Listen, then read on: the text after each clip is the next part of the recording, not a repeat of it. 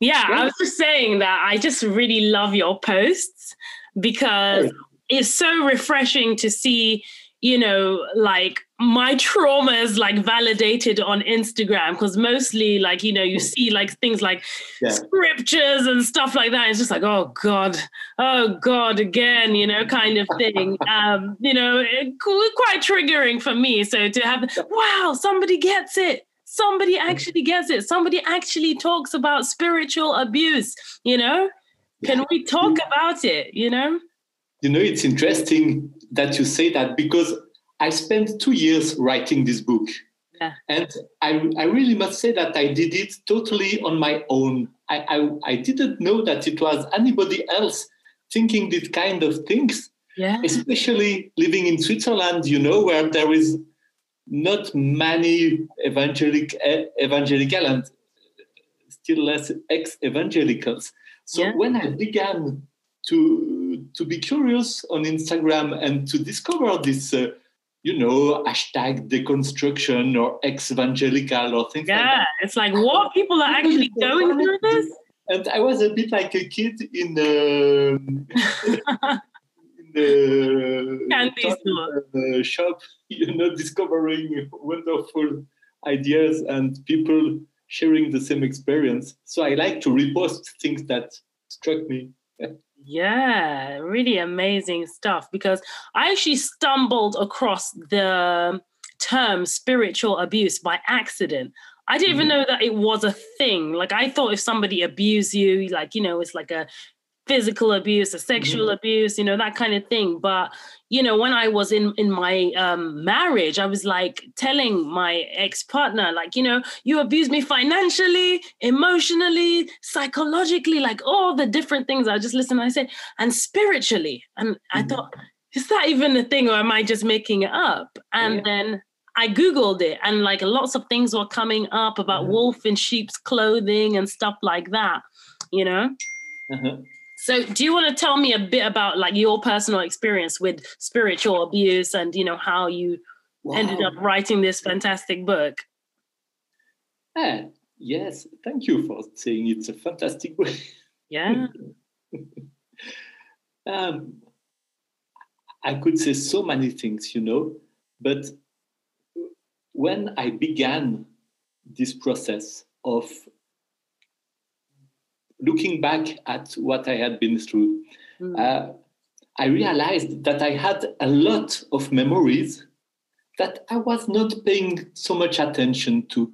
I was thinking, okay, it's not so heavy, it's not so difficult. And looking back at them, I began to realize how much it had wounded me in very deep ways. The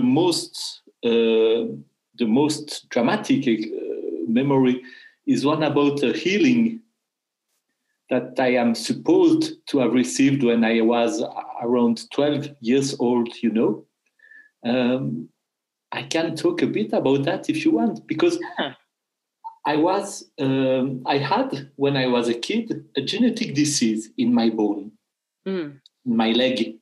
And this disease was making my bone fragile.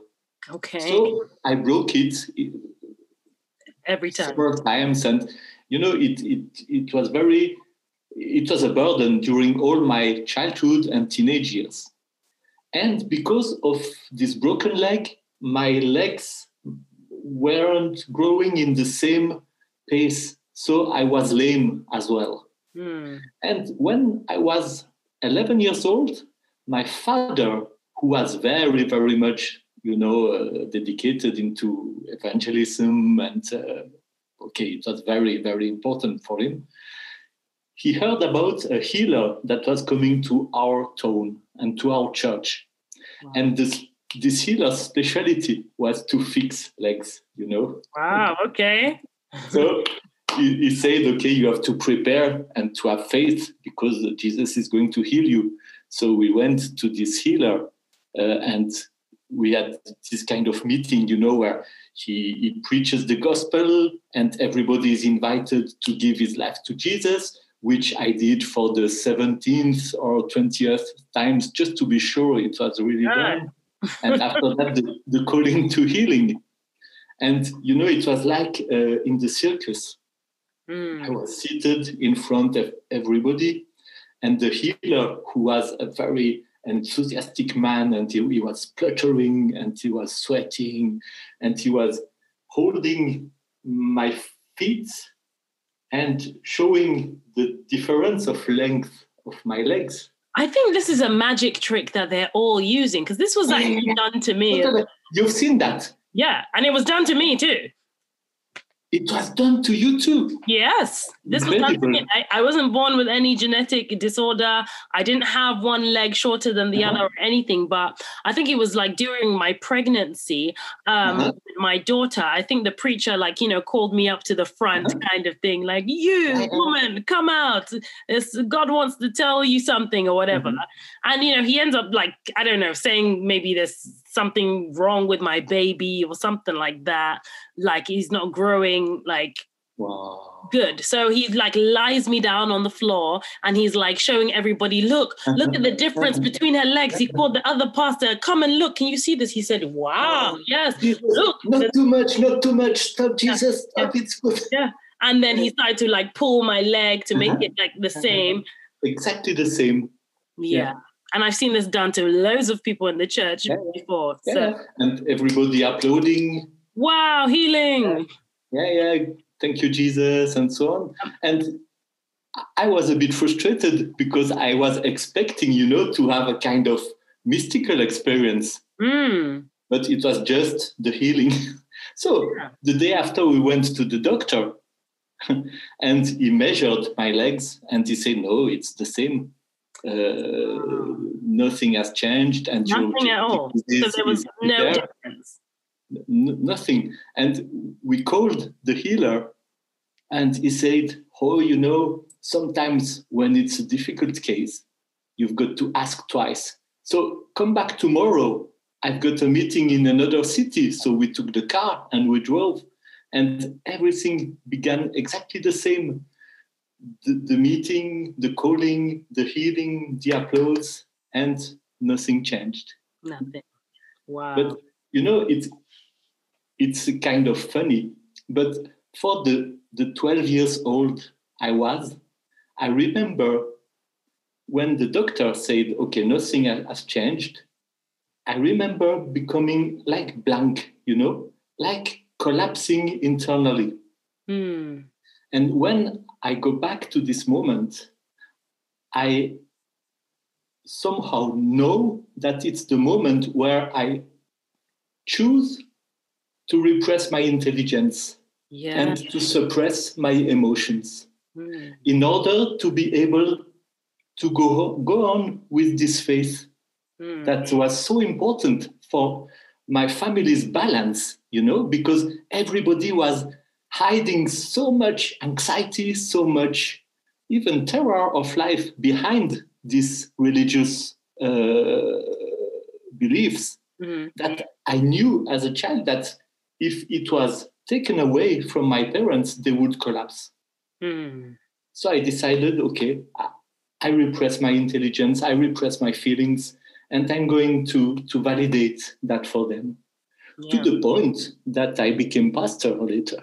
Oh my goodness, this gets interesting. Tell me about that. How did you become a pastor? Even though you kind of felt inside, okay, I kind of know what's going on here, But I didn't know, I was using my intelligence to build explanations, and during the years to come, the doctor found some ways to fix it, to make my legs equal again. And they said, okay, the genetic disease with the end of the teenage years, it's going away.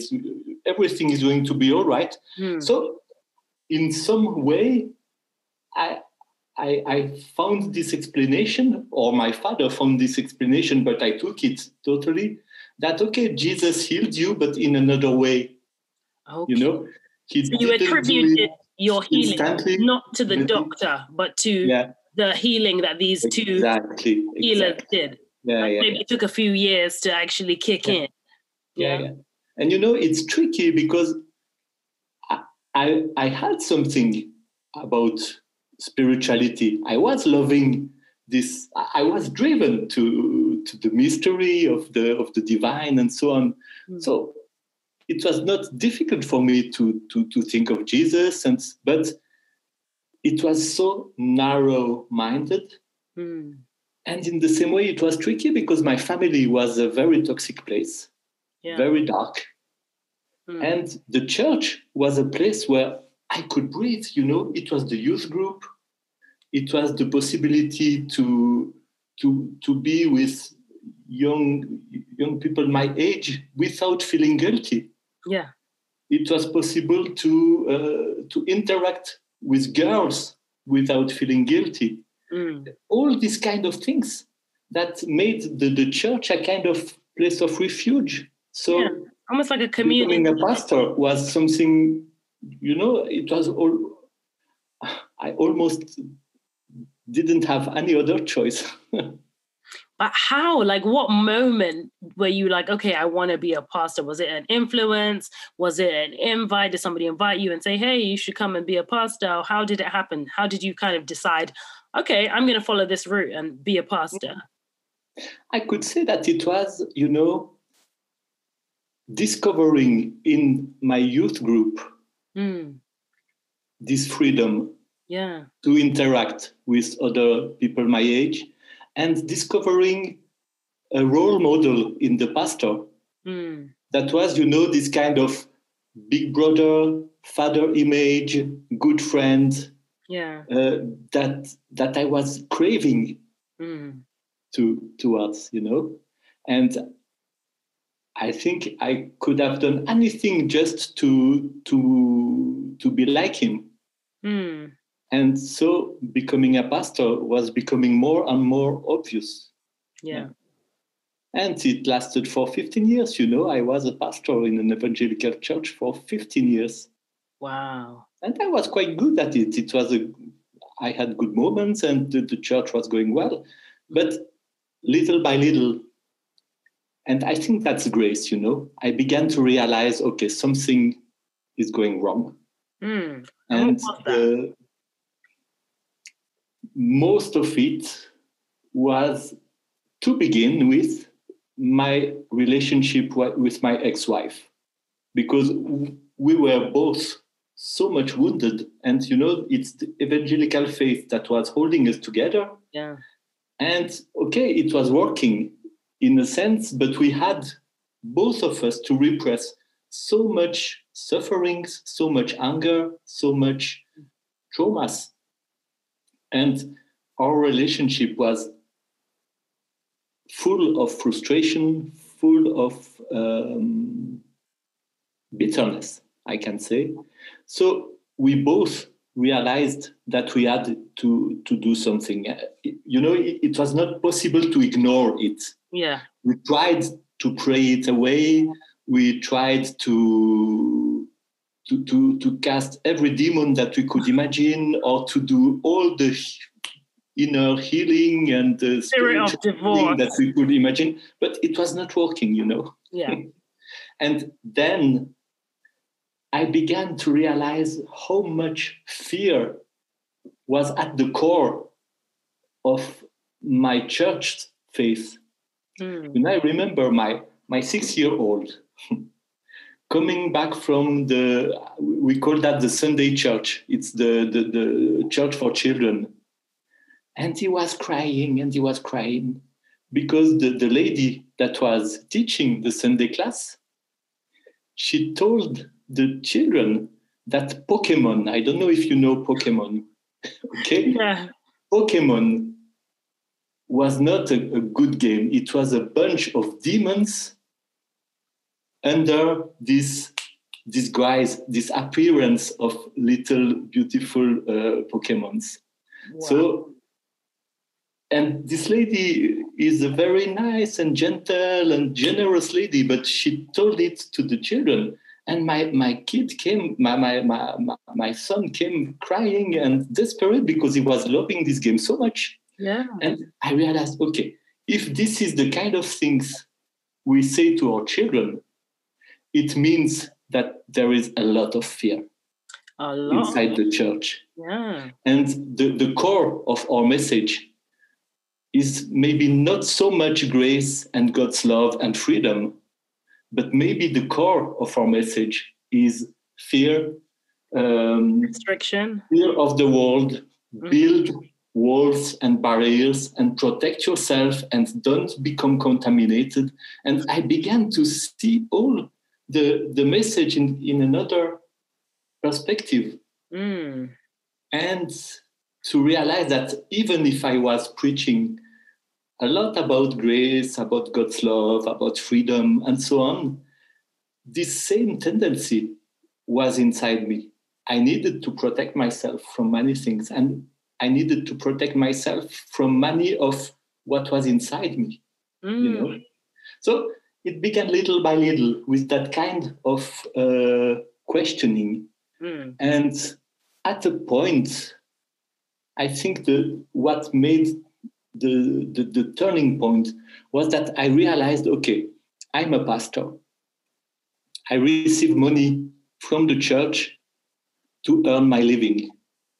And for this money, I have a job to do. So I cannot allow myself the freedom I need to ask all the questions that I want to ask. Yeah. You see, I cannot allow myself the freedom that I need. Yeah. Because even if I say I will give the freedom, I will take this freedom, I will always have a kind of fear that, okay, my income depends on the fact that I satisfy my employers. You see, give them what they want, right? Yeah, give them what they want in a sense. Yeah. And so when I realized confusedly that, I said to my church, okay, I ask you 6 months to look for another job, and in 6 months I'm leaving. I give my resignation. So I did it. I was still Christian and evangelical, but I was thinking, okay, I'm going to push some of these questions further. And they went so much further that I could have imagined, you know. Wow. From the moment I took this decision, everything began to deconstruct very, very quickly. Wow. To the point that I wasn't able to go to church anymore, and which was a relief for my ex-parishioners, because they, you know, in a question of 10 days, my social network totally disappeared, vanished into the air, and I lost every one of my friends and contacts, and Yeah, I was just about to ask you, how did they react when you started to distance and decided you want to, you know, I think they were very preoccupied, and they were beginning to think, okay, it's good that this man goes away. Yeah, before he influences. Very, very much disturbing. Yeah. They were very relieved, I think. So what kind of things, like when you started to go on like your own personal spiritual journey, and, you know, you mentioned that you couldn't really go to church anymore, what kind of things would kind of repel you from that environment? You know, I was feeling a bit like a drug addicted. You know, when I had some friends that were ex-heroin addicted, and they were totally aware of the fact that if they were coming back to the places they were going before, the temptation to go back to their old habits would be very strong. Yeah. And when I was going back to church, it was not the temptation to go back to my old addiction, but it was painful to realize how much these things had, you know, filled such void in my life. And in the same time, I was not accepting them anymore. And I was seeing how much of it was toxic. Yeah. Yeah. So I really needed, to be away, to be on my own, and to face the void, to face the silence, and the fact that I had doubts instead of certainties. I had questions instead of answers, and it was good for me. It was a kind of healthy deprivation, if you see what I mean.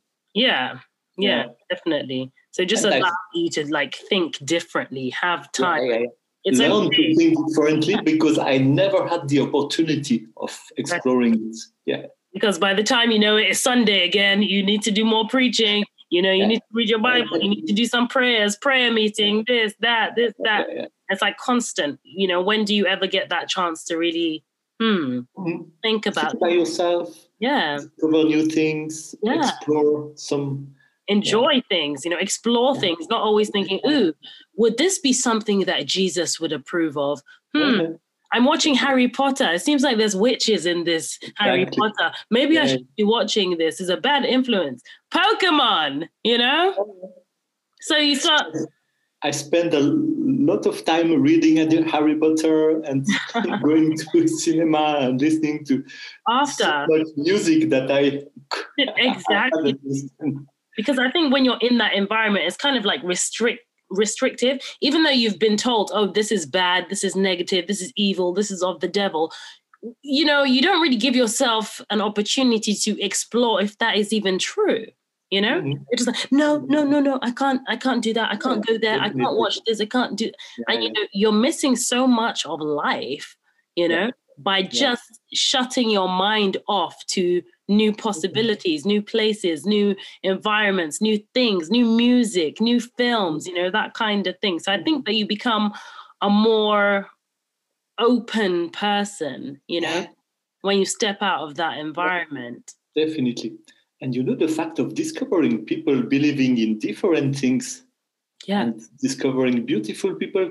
I met witches, I met Buddhists and Hinduists and people from many different traditions, and discovered many beautiful people and was very much enriched by it. Yeah, because it's like before, those would have been the people that you would have like marginalized and ignored. Oh my God, witches? No, you can't corrupt me. You worship the devil. Oh my goodness. Or they would have been targets, people to convert. Try and, because it's all about the numbers, isn't it, in church? It's all about recruiting somebody, it's almost cult-like, you have to recruit somebody, get them in there. It's the same mechanism. It's exactly the same thing, So did you have any kind of fears after, obviously, when you started to deconstruct and see, I'm allowed to do these things, I'm allowed to think like this. I'm allowed, Did you have any kind of fears? Like, I know kind of like the biggest fear for every Christian is going to hell, I remember 2 moments around it, I remember one moment where I was so pissed off and so angry of what I was discovering, this core fear at the heart of Christianity. And I really said to God during my prayer, okay, if you really like that and you love to send people to hell, I'm going to go to hell because you don't deserve my attention.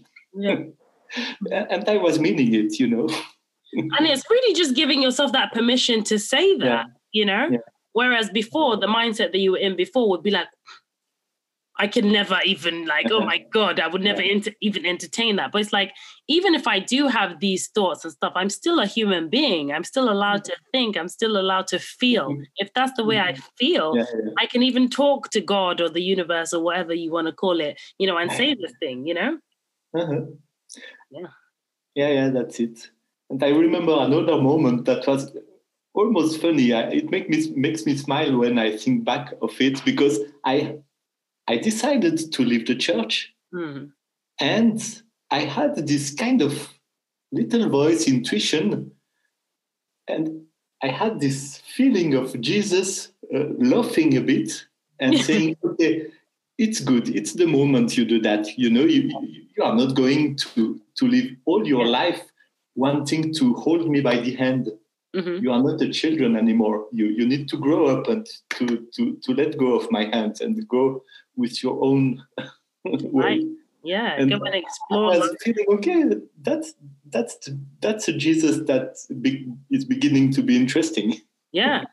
Yeah. Not the one that says, you can't go here, you can't watch this, you can't watch that. You know, you're not really living life, you know. And if, you know, religion is supposed to be all about freedom, as you said before, you know, a lot of Christian or religious people are living a really, really limited, restricted life, you know? You're not tasting the goodness of life that, you know, the creator even wanted for you because of all these things that people have told you, this is good, this is bad. It's kind of based off other people's opinions, really. That's true. Yeah. So after all of this, when was the moment that you thought, you know what, I'm going to write a book? Did it start with you like a journal or what? Oh, that's a different story, you know. I never thought of writing a book for years. And I was thinking, okay, all this Christian part of my life is behind. Okay. Yeah. And I was, you know, teaching meditation and practicing yoga. And I met a woman who became my wife. And, you know, life was going well and it was very cool. And I was enjoying it. Yeah. And I didn't realize at this point how much I was still carrying a load of toxicity coming back from this past. And something happened that was very, very difficult for me. I broke my leg, which was really a surprise because it was not, I didn't have an accident. It broke spontaneously. Yep. I was just walking and it broke. Wow. Which was what was happening to me when I was a teenager. Yeah. You know, because of this genetic disease. Yeah. And I went to the hospital, totally traumatized. And the doctor said, okay, your genetic disease is still there. And it's what caused this situation. Yeah. So I was very angry and pissed off because it reminded me, it brought me in contact with all these memories and this supposed healing and so on. And the second moment that was still more difficult is 6 weeks later, when I went back to the hospital just to check if the leg was repairing properly. And the doctor said to me, no, we discovered something that was totally unexpected. You've got a bone cancer. Wow. So I was devastated, terrified. I was beginning to realize what it was meaning. You know, I was not even sure to be able to survive to it. And the doctor said, okay, we have to do some further analysis. Yeah. But it's going to be difficult. And probably you are going to need even to have your leg amputated, which happened. And I remember going back to my home with my wife, and we were both terrified. And I remember the night after, you know, I was the terror was all around me, and I was not able to sleep. And I began to meditate, just, you know, to try to find some relief. And I began, you know, to breathe, inhalation, exhalation, and I don't really know why, but I began to repeat the name of Jesus, using it as a mantra. Probably, I don't really know why, but we had talked with my wife about it, and we were saying, okay, we need help. And I did that. And I had a very surprising experience. I really felt totally surrounded by such a peace and total surprise. I was here breathing and feeling this presence of the divine being with me, and with this kind of total confidence that I was not alone in this situation. And it wasn't suppressing anything of the difficulty. I was still feeling the anxiety, the terror, the anger, the grief, and so on, but I had a place from where I could embrace it instead of trying, to reject it and to try to stay together. And yeah, I had a place from where I could face it. Mm. And during the days that followed, every time I was just breathing and saying this name, I was feeling the same peace, which allowed me to go through the scanner, IRM, and so on, and say to the doctor, okay, let's go for this amputation because it's my best chance to survive. Yeah. And going through this amputation and waking up without my leg and learning to walk again without a leg, and all this process that was very difficult. It was the worst thing that ever happened in my life and for my wife as well. So, but I had this place from where I could face it. And this experience had a very interesting effect. It was the first time that I had such a mystical or spiritual experience. And it was very different from many of the things that I had experienced in the church. But it was some connections with some memories that I had of being with Jesus or feeling Jesus' love, or things like that. And I was wondering, is it something authentic? Yeah, I think. Or is it a kind of relapse, Yeah. The situation is very difficult, so I am a bit hallucinating just to be able to face it. Okay, so, but I was feeling, okay, this is something authentic, and it's truly helping me. Yeah. Not helping me to avoid the things as before, because faith was helping me to avoid a lot of things. No, it's helping me to face my situation. And, when you take a stone and you pull it away and the light comes and you see all the little worms and disgusting insects crawling in panic because of the light. Yeah. And I began to reconsider my religious history in the light of what was happening to me.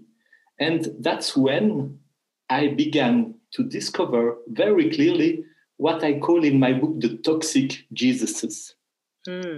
I was seeing them crawling in panic, and it was Jesus, the magician, Jesus, the misogynist, Jesus, the fanatic, Jesus, the enabler of abuse, Jesus, the abuser.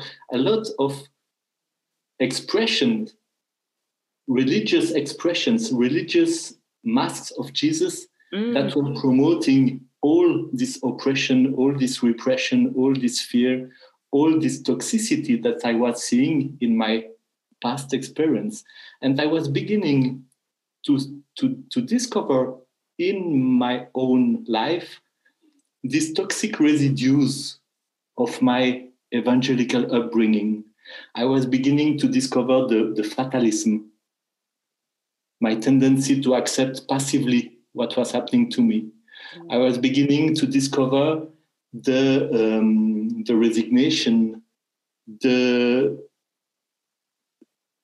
this taste for suffering and this kind of fascination to death, that is so much expressed when we begin to talk about the cross and the blood of Jesus, and this idea that we should pay something to have the right to exist, and a lot of different things that are expressed through this expression, the toxic Jesuses.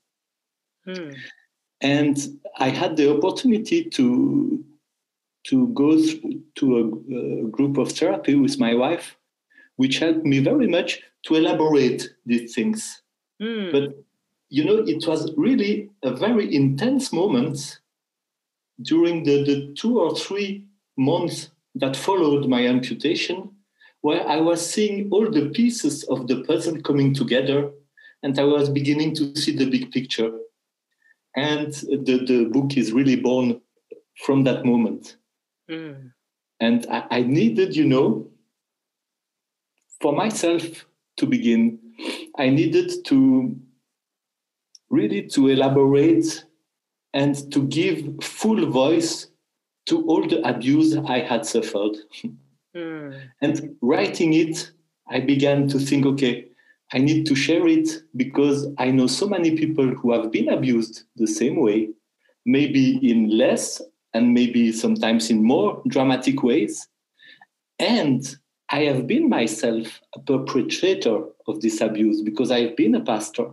And even if I wasn't so extreme as other people I've heard, I was perpetrating some of its abuse.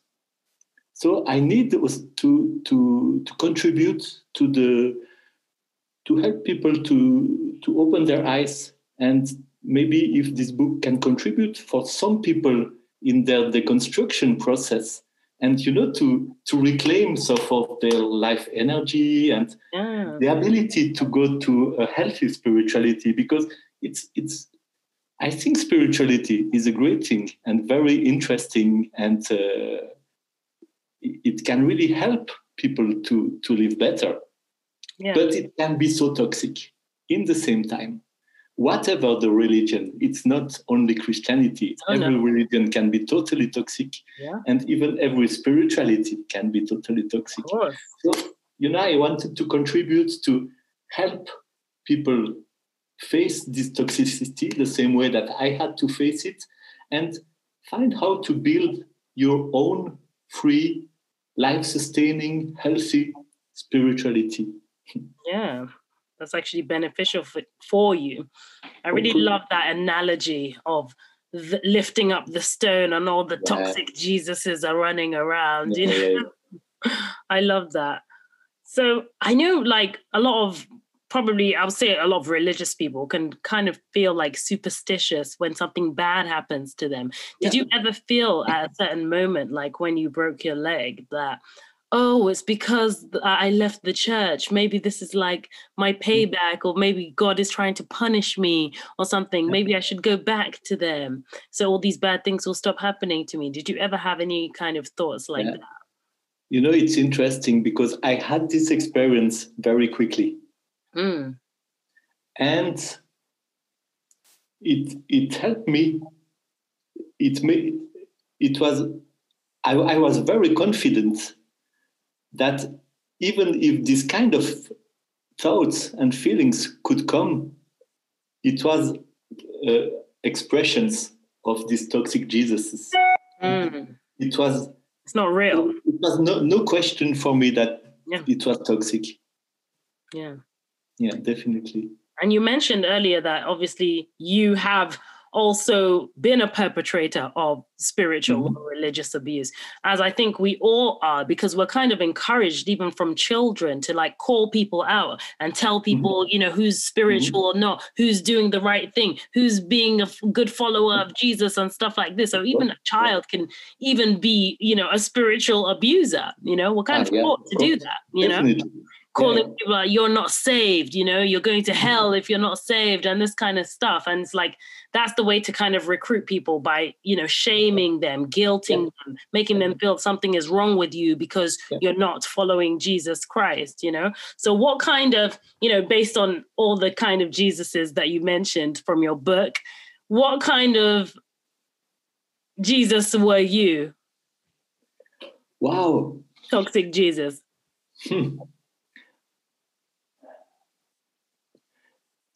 One was very important, was Jesus the magician. Jesus the magician, who expect things to come from above. Yeah. It's not me who have to do things. Jesus was expecting things to come from his Father, and he was doing a lot of miracles. And I was very much influenced by that because when something difficult was happening, I was expecting Jesus to fix it. Yeah. And it was one side of the coin of Jesus the magician, this expectation of miracles. But very often, most of the time, if not all the time, miracles don't happen. So there is another face of the coin. And if Jesus doesn't fix it, if God doesn't fix it, it means that it is his will. Yeah. So we have to submit to it with fatalism and resignation. So, expectation of miracles and fatalism and resignation, both sides of this toxic Jesus the magician. Yeah. Which was very present. And it was something about the Jesus who loves death and suffering as well. I had this kind of idea that we had to suffer. Yeah.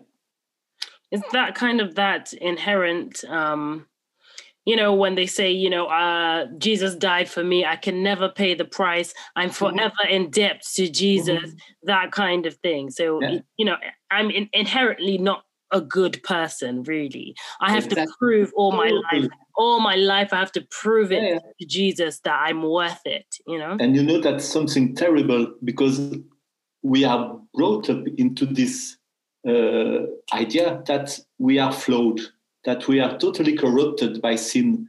So we spend our life to learn to repress our deepest impulses and intuitions and intelligence and emotions, so on and so on. So we totally fuck up our inner compass. And that's something I discovered after leaving the church. I had no more any inner compass, because we have something into us that says, okay, that's good for me. That's the way I want to go. Yeah. And I had used all my energy to, every time this is good for me, to repress it. Yeah. And to replace it with, okay, what is the Bible saying? What is the pastor saying? What is my father saying? And so on, you see? So I needed years to reclaim some access to my intuition, to find my north again, I love that. I really, really love that. And this idea of sin and of us being totally flawed is really something that hurts this part of us. Yeah, because and that leaves some people very disoriented when they leave the church. Yeah, because they didn't learn how to behave, how to decide for themselves. Exactly. Without referring to external influences or authorities. Somebody else's belief, the Bible, praying about it, that kind of thing, when sometimes we know the answer. Did you struggle with that when you left the church initially, like decision making? Or did you just say, you know what, fuck it, I'm going to do what I want now? Yes.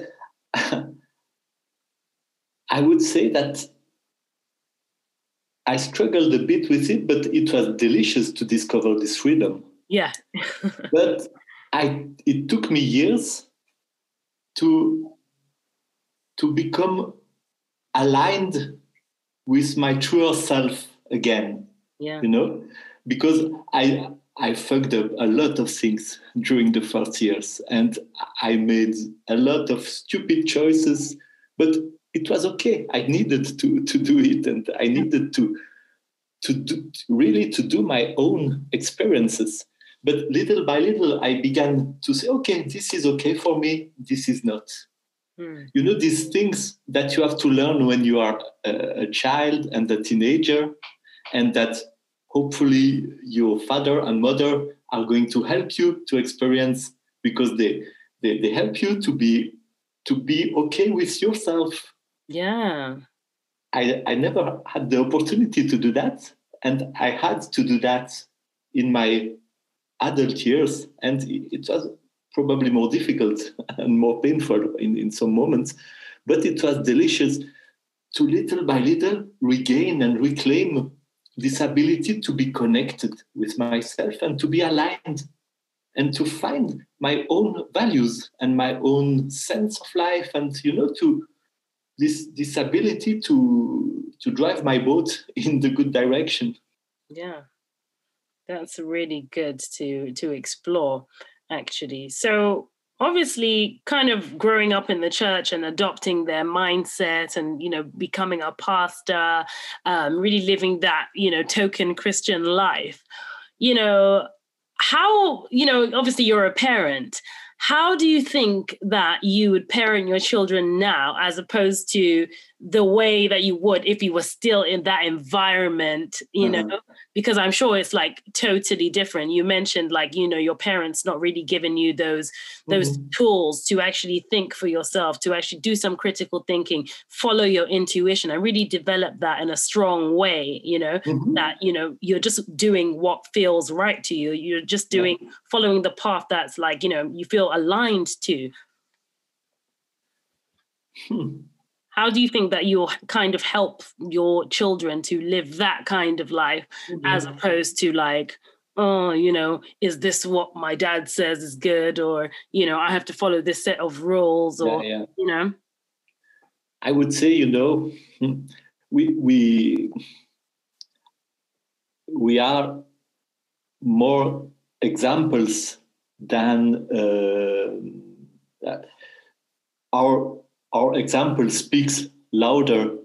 Yeah. Our life speaks louder than what we can say to our children. Mm-hmm.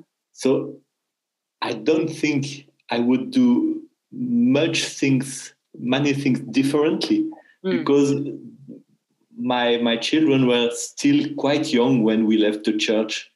They were below, let me remember. They were less than 12 years old. So, okay. I think they would have benefited of a father who would have been more integrated, more aligned, more peaceful, more healthy human. That's the main point. Yeah. So you mentioned that your kind of mission with the book is just to kind of reach people who maybe have been through a similar experience to you, right? I wouldn't say a mission, but it was something that was in my heart, something that I was hoping to be able to share. Yeah, to kind of make sense of it all. Like, this is my story. This is what happened to me. If you can identify with these kind of toxic Jesuses in your life or in your church or whatever, Yeah. Absolutely. I've also written a book, which I'm trying to edit at the moment. What's the name of the book? It's going to be called Soul Destruction, Falling for the Narcissist.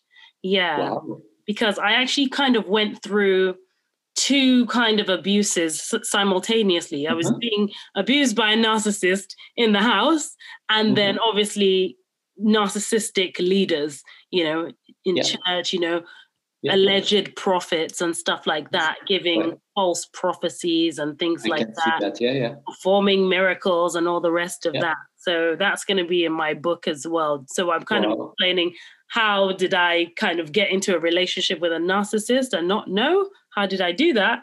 And then obviously be in this cult, that's calling itself a church. It's calling itself a church, but it's really a cult. And again, still not know. So I just felt like at the end of that entire experience, my soul was actually destroyed, That's why I call it soul destruction, Wow.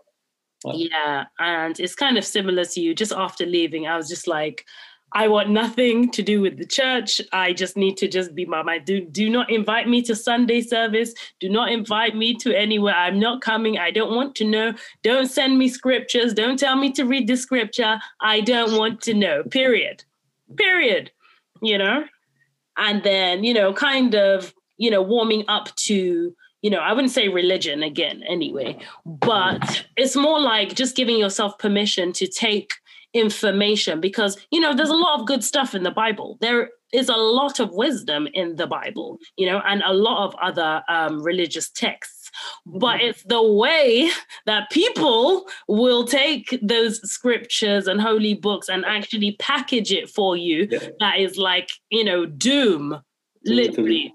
By the time they've packaged it and put it at your door, it's like, oh my goodness, I have to take all of this. This is how I have to live my life. It's like very, very demanding environment, I think. So for me, I was just happy to like just be away from that environment. Again, I did lose a whole lot of, I'm saying, people to not invite me to church and stuff, but I had no friends anyway to invite me to church in the first place, because everybody in the church that I'd left behind, nobody wants to talk to me. I'm seen as like the devil, the sheep that got away, the evil sheep. The devil has, influenced her, take over her mind, that kind of thing. So I was very, very isolated after, but I wouldn't regret it at all, leaving. I think it was just something that was necessary for my soul to do, step away from that environment and just really discover who I am, not who I have to be or who I think I have to be, because that's what it was, who I think I have to be, by following these rules. I'm a good person if I do this. I'm a good person if I do that. I'm going to heaven if I do this. I'm going to hell if I do that. When it's not so total, in life, nothing is just black and white. These people are going to heaven because they prayed, and these people are going to hell because they didn't. It's not like that. I'm getting to know I'm nowhere near as spiritual as I'd want to be, but I'm definitely on a spiritual journey. After detoxifying myself from a toxic faith, I would say. And I see that you are doing that with a lot of determination and intelligence. Yeah, it's absolutely necessary. But my kind of, I'm going to call it mission anyways, to really give people permission to do so as well. Like when I see your posts on social media, I'm almost like, oh, did he say that? Did he say that? Because there's so much, like, even the title of your book, can I just say as well, like, Toxic Jesus. Oh my God, how dare you, how dare you call Jesus toxic? A lot of, maybe religious people would be repulsed by how would you even put that in the same sentence, But it's really giving people that permission that here is all the information in life.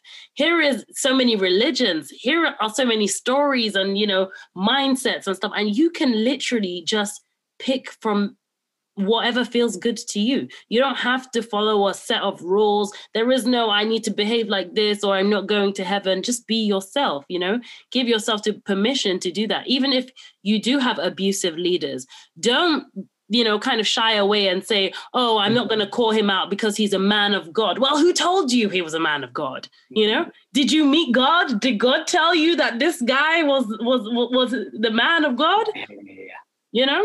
Because I think there's a lot of like self-appointed men of God.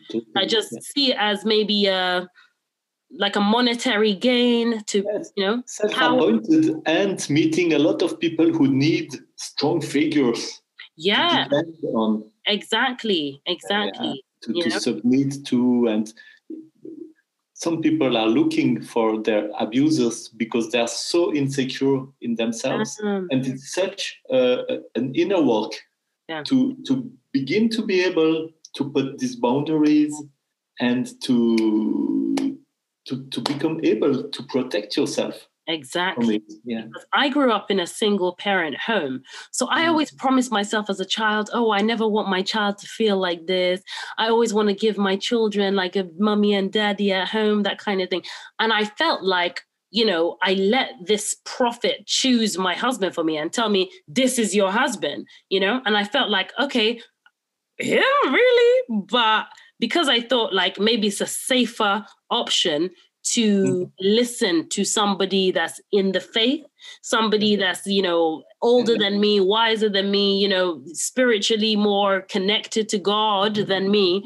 And I thought, okay, maybe it's a safe bet because I don't want to make a mistake. So maybe I should listen to him to tell me who is going to be my husband, to tell me if I should marry this person, And that was literally the worst thing in my life, because my intuition was literally like, this is not your husband, literally slapping me in the face, I was having dreams. I was like seeing things like even just about him that was like, this guy is crazy, But because, this guy had told me that, okay, you have to marry this guy, this is your husband, I thought, I had to do that. So it's really, as you said, looking for your abuser. You're literally saying, I need you to tell me what to do. I need you to order me around and control my life, because I can't do this, by myself. I don't have the tools.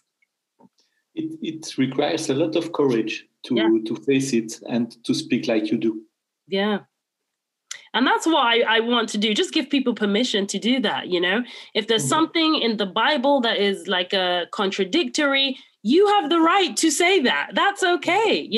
If you think some part of the religion is a bit, abusive, you have the right to say that. If if you want to step away from the religion and live your life and just, without Jesus or whoever it is that you're following, your yoga teacher or whatever, your spiritual guru that you've been following, your cult leader, whoever it is, your imam, whoever it is, that's okay for you, And that's kind of like my message, by speaking about the abuse of spirituality, the abuse of religion, and that kind of thing. Thank you. Thank you very much. Well, I think we've had a wonderful interview today. So I'm going to kind of bring it to a close now. Is there anything else that you want to say? No, I was very happy to meet you and to hear your story, very inspiring, and much respect to you. Thank you. Much respect to you too. I'll be ordering your book tonight, actually. I might just do that when I get off this call. Thank you so much. Let me know what you think about it. I will. I will definitely be wanting to find out what kind of toxic Jesus that I was. I would be interested in reading yours. Let me know when you... I'll let you know, 100%.